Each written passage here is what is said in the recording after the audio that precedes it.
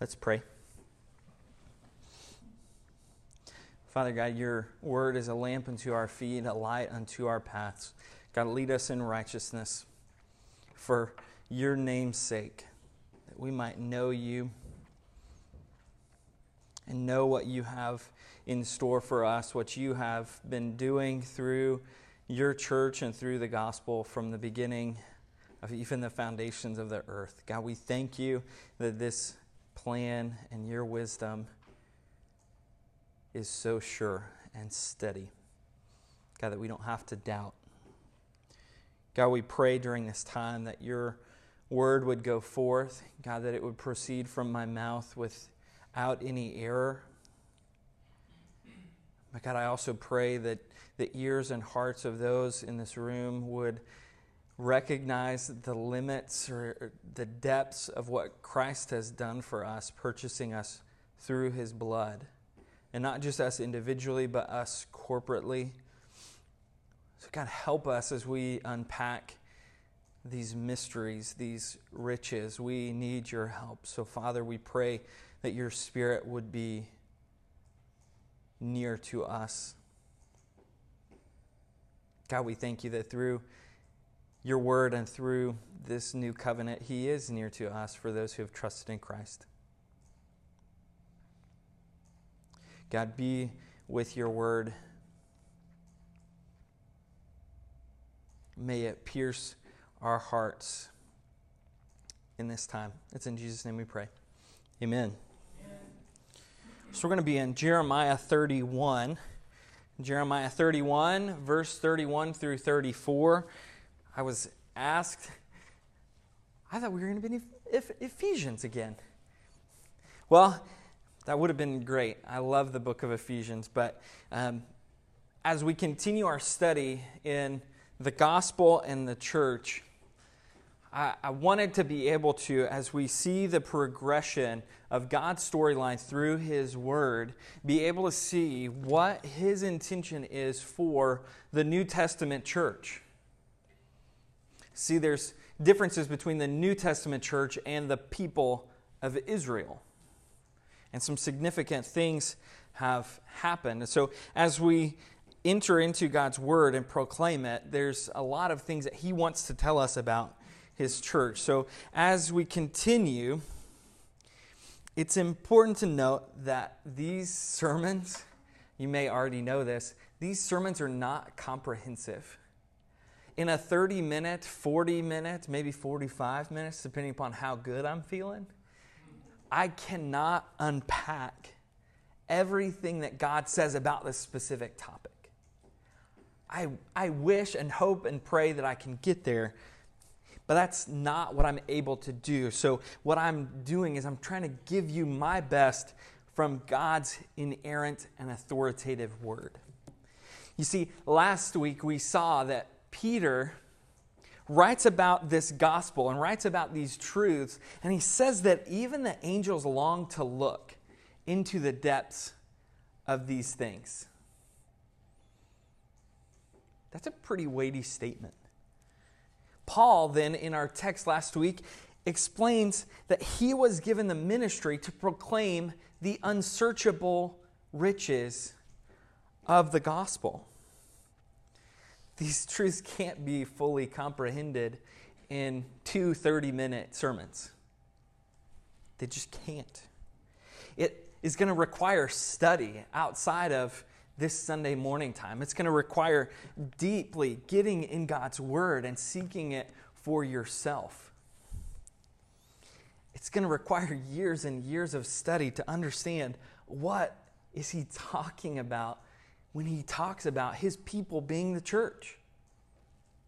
And then ultimately, this is going to sound awful, it's going to take us all dying to understand the riches of this. It's going to take us getting on the other side of glory and understanding and being brought into the presence of God and understanding what it is that he has brought us into by faith in Christ into the church. We should long to treasure this gospel and treasure the truths of his church every day and every moment of our lives. So as we explore the depths of the gospel in the church, I want to remind you of where we were last week. We were talking about how the gospel and the church are so intimately connected that the church is what God has planned to be the thing that makes the gospel visible. The church makes the gospel visible by the way that we operate in our normal everyday life. It's the way that we proclaim the gospel to the nations. The church makes the gospel visible. Well, we could likewise say that today's sermon is going to be kind of the opposite. That the gospel makes the church visible. That the gospel makes the church visible. And the main point of this morning's sermon is that the church is a new covenant people with a great commission. The church is a new covenant people with a great commission. So let me read Jeremiah 31, verses 31 through 34. Behold, the days are coming, declares the Lord, when I will make a new covenant with the house of Israel and the house of Judah. Not like the covenant that I made with their fathers on the day when I took them by the hand to bring them out of the land of Egypt. My covenant that they broke, though I was their husband, declares the Lord. For this is the covenant that I will make with the house of Israel after those days, declares the Lord. I will put my law within them, and I will write it on their hearts, and I will be their God, and they shall be my people. And no longer shall each one teach his neighbor and each his brother, saying, Know the Lord. For they shall all know me, from the least of them to the greatest, declares the Lord. For I will forgive their iniquity, and I will remember their sin no more. This is the prophet Jeremiah speaking the words of God, that he is going to bring a new covenant to his people. But it's obvious to see that having a new covenant means that there was an old covenant. To have a new house, normally you would think that that means you had an old house. So distinctly, we are a new covenant people. The church is a new covenant people. We were brought forth through this new covenant. New covenant comes through Christ's blood. But what does it mean that we're a new covenant people? And whose people are we? We're the people of God. We're the people of God. We're his possession. All throughout God's storyline, he's selected a people for his namesake. And he's done this through what we've talked about through covenants. He's called them, and he's called them to a promise, a covenant. A definition of a covenant that I think is helpful is that a covenant is an enduring agreement which establishes or formalizes a defined relationship between two parties involving a solemn, binding obligation to specified stipulations on the part of at least one of the parties towards the other, which is taken by oath under threat of divine curse and is ratified by a visual ritual. That's a lot to unpack there. That's a lot for me to unpack there. It is a promise of God to a people, his people Israel, that requires these obligations and stipulations to be met. So God promises that he will do things, and then he requires that we, his people, would do things. So this old covenant, the reality of having a new covenant means that there's an old covenant. What is this old covenant? Most people would say that it's God's covenant with Moses and the people of Israel in Exodus chapter 19. So remember this, God has chosen his people Israel. They've been numerous. They've continued to grow as they've been in bondage to Egyptian slaveholders. But they're under bondage. So he delivers them, And in Exodus 19, God promises to be their God if they will be his people. And he says, if you do these things, I will bless you. And if you don't do these things, I will curse you.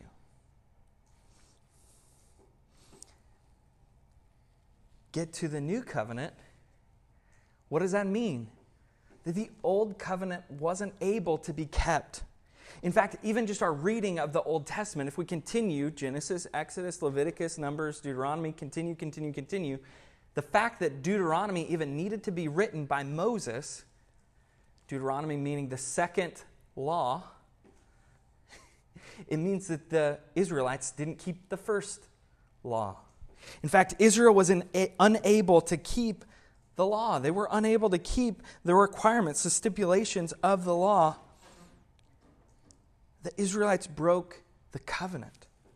And the Old Testament writers conclude that there is coming a better covenant, a new covenant, one that will be, as God says through Jeremiah, a new covenant. That's why the writer of Hebrews, as we get into the New Testament, talks about this new covenant in this way. Hebrews 8, verses 6 and 7. But as it is, Christ has obtained a ministry that is much more excellent than the old, as the covenant he mediates is better, since it is enacted on better promises. For if the first covenant had been faultless, there would have been no occasion to look for a second. Why is this new covenant better? Because God is both the one making the promises and he's the one filling up to the obligations.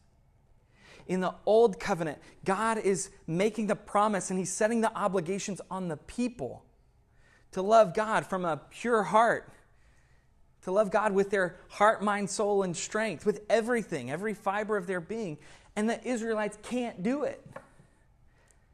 Time after time, you see sin after sin trips them up and renders this covenant void. But God is able to make this new covenant because he requires and fulfills that which he requires in Christ. Christ is the better Israel, and that he's able to keep all of the promises, all of the requirements that God demands. That's why he's known as the pure and spotless Lamb. There's no blemish on his character, on his record. He is able to keep the covenant, this new covenant. And he does it to the point where he doesn't just do it through obedience, he does it through his blood, through his body given on the cross. The writer of Hebrews continues into chapter 9, verse 15. He says, therefore, Christ is the mediator of a new covenant, so that those who are called may receive the promised eternal inheritance, since a death has occurred that redeems them from the transgressions committed under the first covenant. Who are those who are called? Who are those who are called under this new covenant? It's those who have been called to faith in Christ. It's those who have been called to faith in Christ. The church is not a building. The church is a people. As I was reading for this, I heard a story of a pastor who went and visited a church, and the worship leader says to the congregation, he says, thank you for bringing the church into this building. The church is the people of God, called by faith in Jesus Christ, who have been purchased and redeemed by his blood. This is what theologians call union with Christ. Jesus in John says that any who come to me, I will not let a single one out of my hand. It's union with Christ. That's how we display that, through the church. So have you been united to Christ through faith?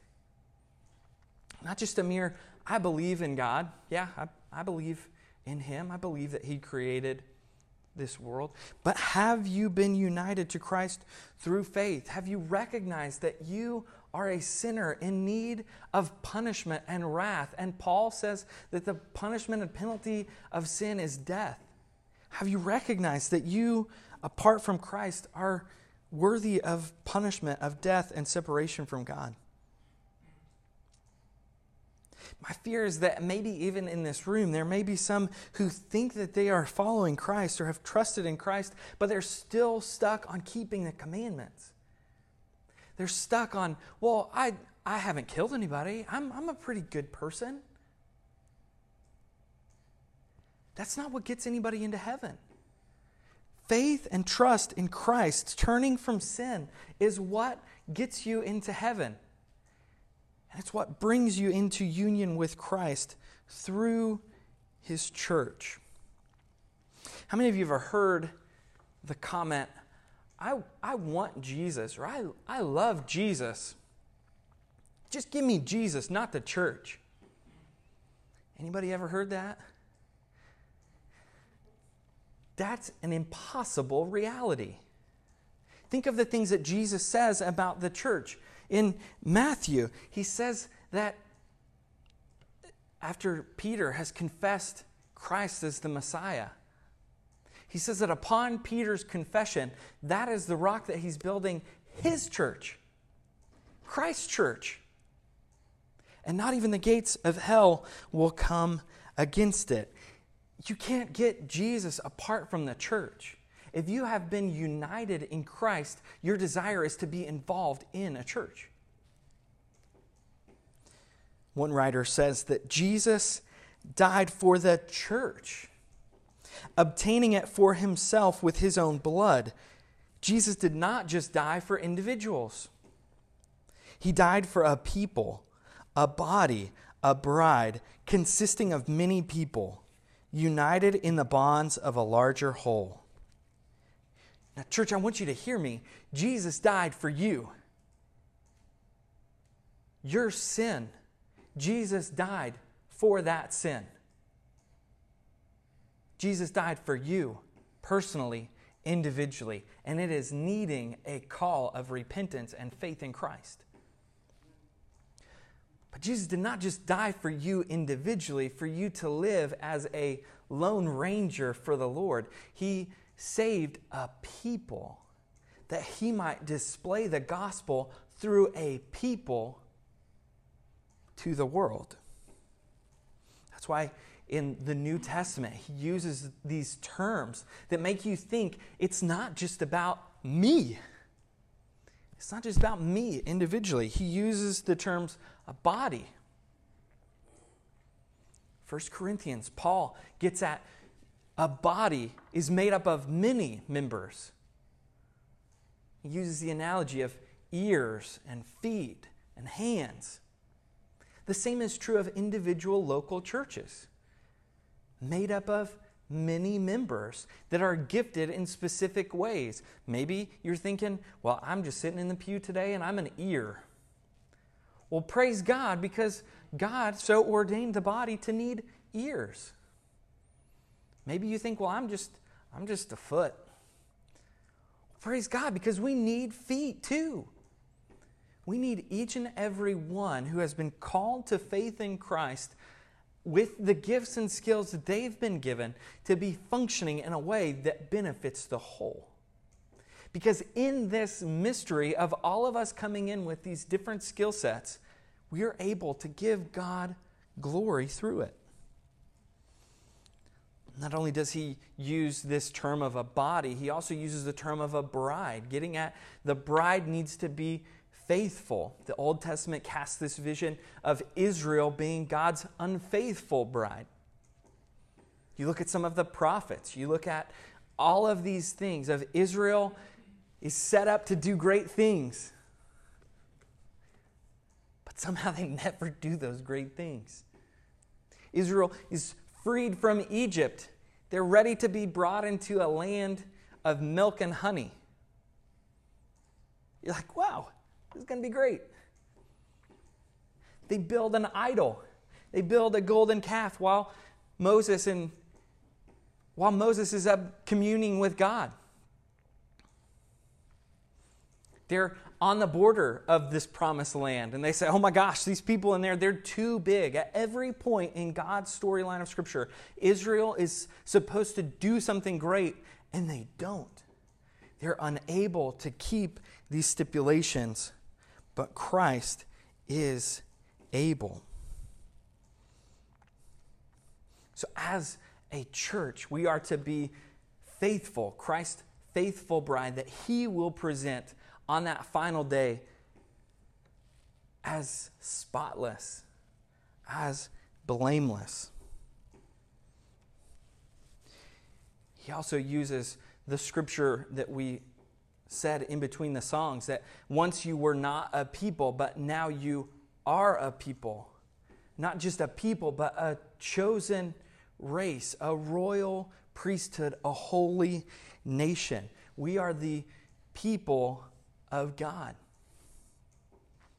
So what are we supposed to do, right? We get these things, but what are we supposed to do? Here's 3 things. We are to worship him. When we come in here, we don't just sing songs or hear the piano or take an offering or say hello to our friends, though we should do all of those things. We are ultimately about worshiping Christ and what he has done in this new covenant by his blood. Worshiping his sacrifice. Not only are we to worship God, we're also to disciple and encourage one another. We're to disciple and encourage one another. There should not be a week that goes by that you are not encouraging one another. You may look around and be like, well, we're all family. Like, I'm supposed to encourage them? Yes. And whether you're blood family or whether you are Jesus' blood family, you are to encourage one another, to carry the burdens of one another, to pray for one another, and to disciple one another. We'll get into this discipleship of the second point of the sermon. So we are to worship him, we are to disciple and encourage one another, and third and lastly, we are to proclaim the gospel to the world.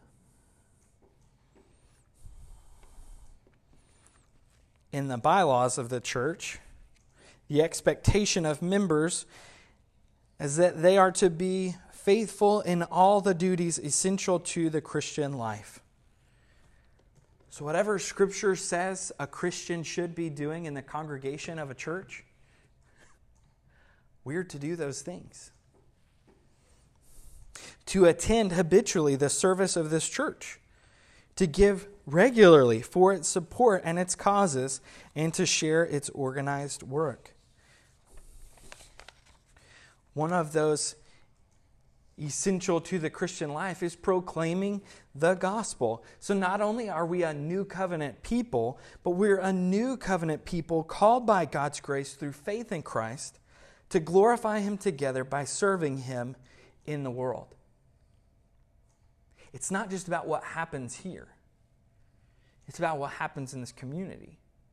It's about what happens in the state of Kentucky through the members of this church. It's about what happens in this nation through the members of this local church. It's what happens to the nations through the members of this local church. One of the encouraging things, as Brian, I think you were taking me through the other building about a month or so ago, there were pictures in the second floor hall. And as I turned to them, it was different families. Families, I think, from 2006, 2007, 2008. And it had the word sent to a specific nation. And I asked Brian, I was like, are these members from the church that have gone to be missionaries? He's like, yep, absolutely. And praise God for that they have been called to that service and have followed that call. That call might not look the same for everybody. I'm not saying, well, get off your keisters and go and be a missionary to Indonesia. But I'm also not saying if God calls you to do that, don't reject that call.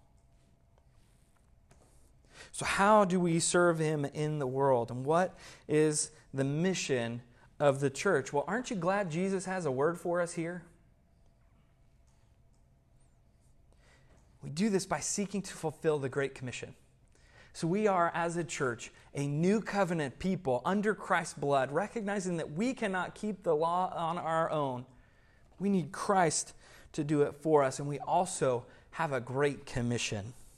We have a great commission. Jesus, prior to his ascension, speaking to his disciples, gives them their marching orders. there is no question or quibble that what Jesus is saying here, you can't interpret it away. You can't say, well, maybe Jesus meant, well, maybe you may see its application differently, but there's no getting around. Jesus is calling all of his people who he has called to faith in Christ to this mission. So you can be a Christian and be on board with this Great Commission, or you cannot be a Christian, or you can be a disobedient Christian. Here's what Jesus tells his disciples in Matthew 28, verses 18 through 20. And Jesus came and said to them, "All authority in heaven and on earth has been given to me. Go therefore and make disciples of all nations, baptizing them in the name of the Father and of the Son and of the Holy Spirit, teaching them to observe all that I have commanded you. And behold, I am with you always to the end of the age." Praise God that this speech, this commandment is sandwiched by Jesus, one saying, all authority in heaven and on earth has been given to me. That's a reassuring thing. To know that your commander is the one who says, all authority on heaven and on earth has been given to me. So because of that, go. And then at the end, he says, I'm not just leaving you alone. He says, and behold, I am with you always to the end of the age. All authority has been given to Christ. This is why he says in Matthew 16, verse 18, that on you I will build my church, and not even the gates of hell will come against it.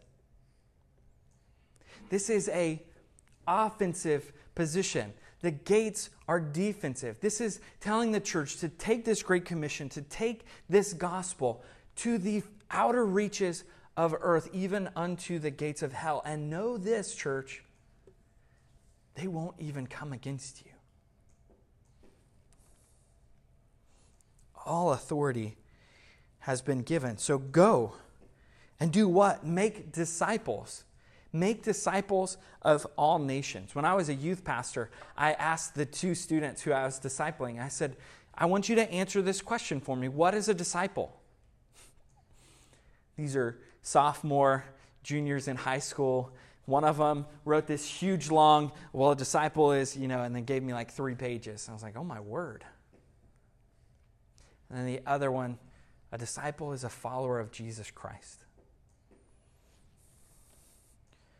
Make followers of Jesus Christ, not only from this community, but to all nations.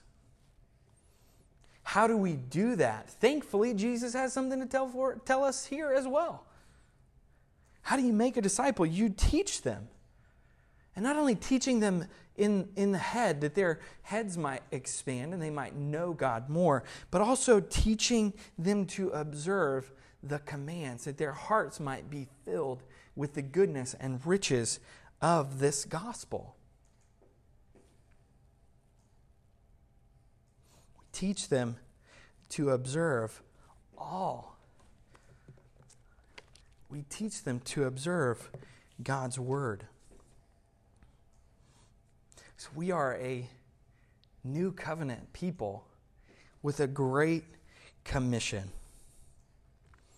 Through the new covenant, those who are called by God to faith in Jesus Christ, we're united to Christ and are members of his body, the church.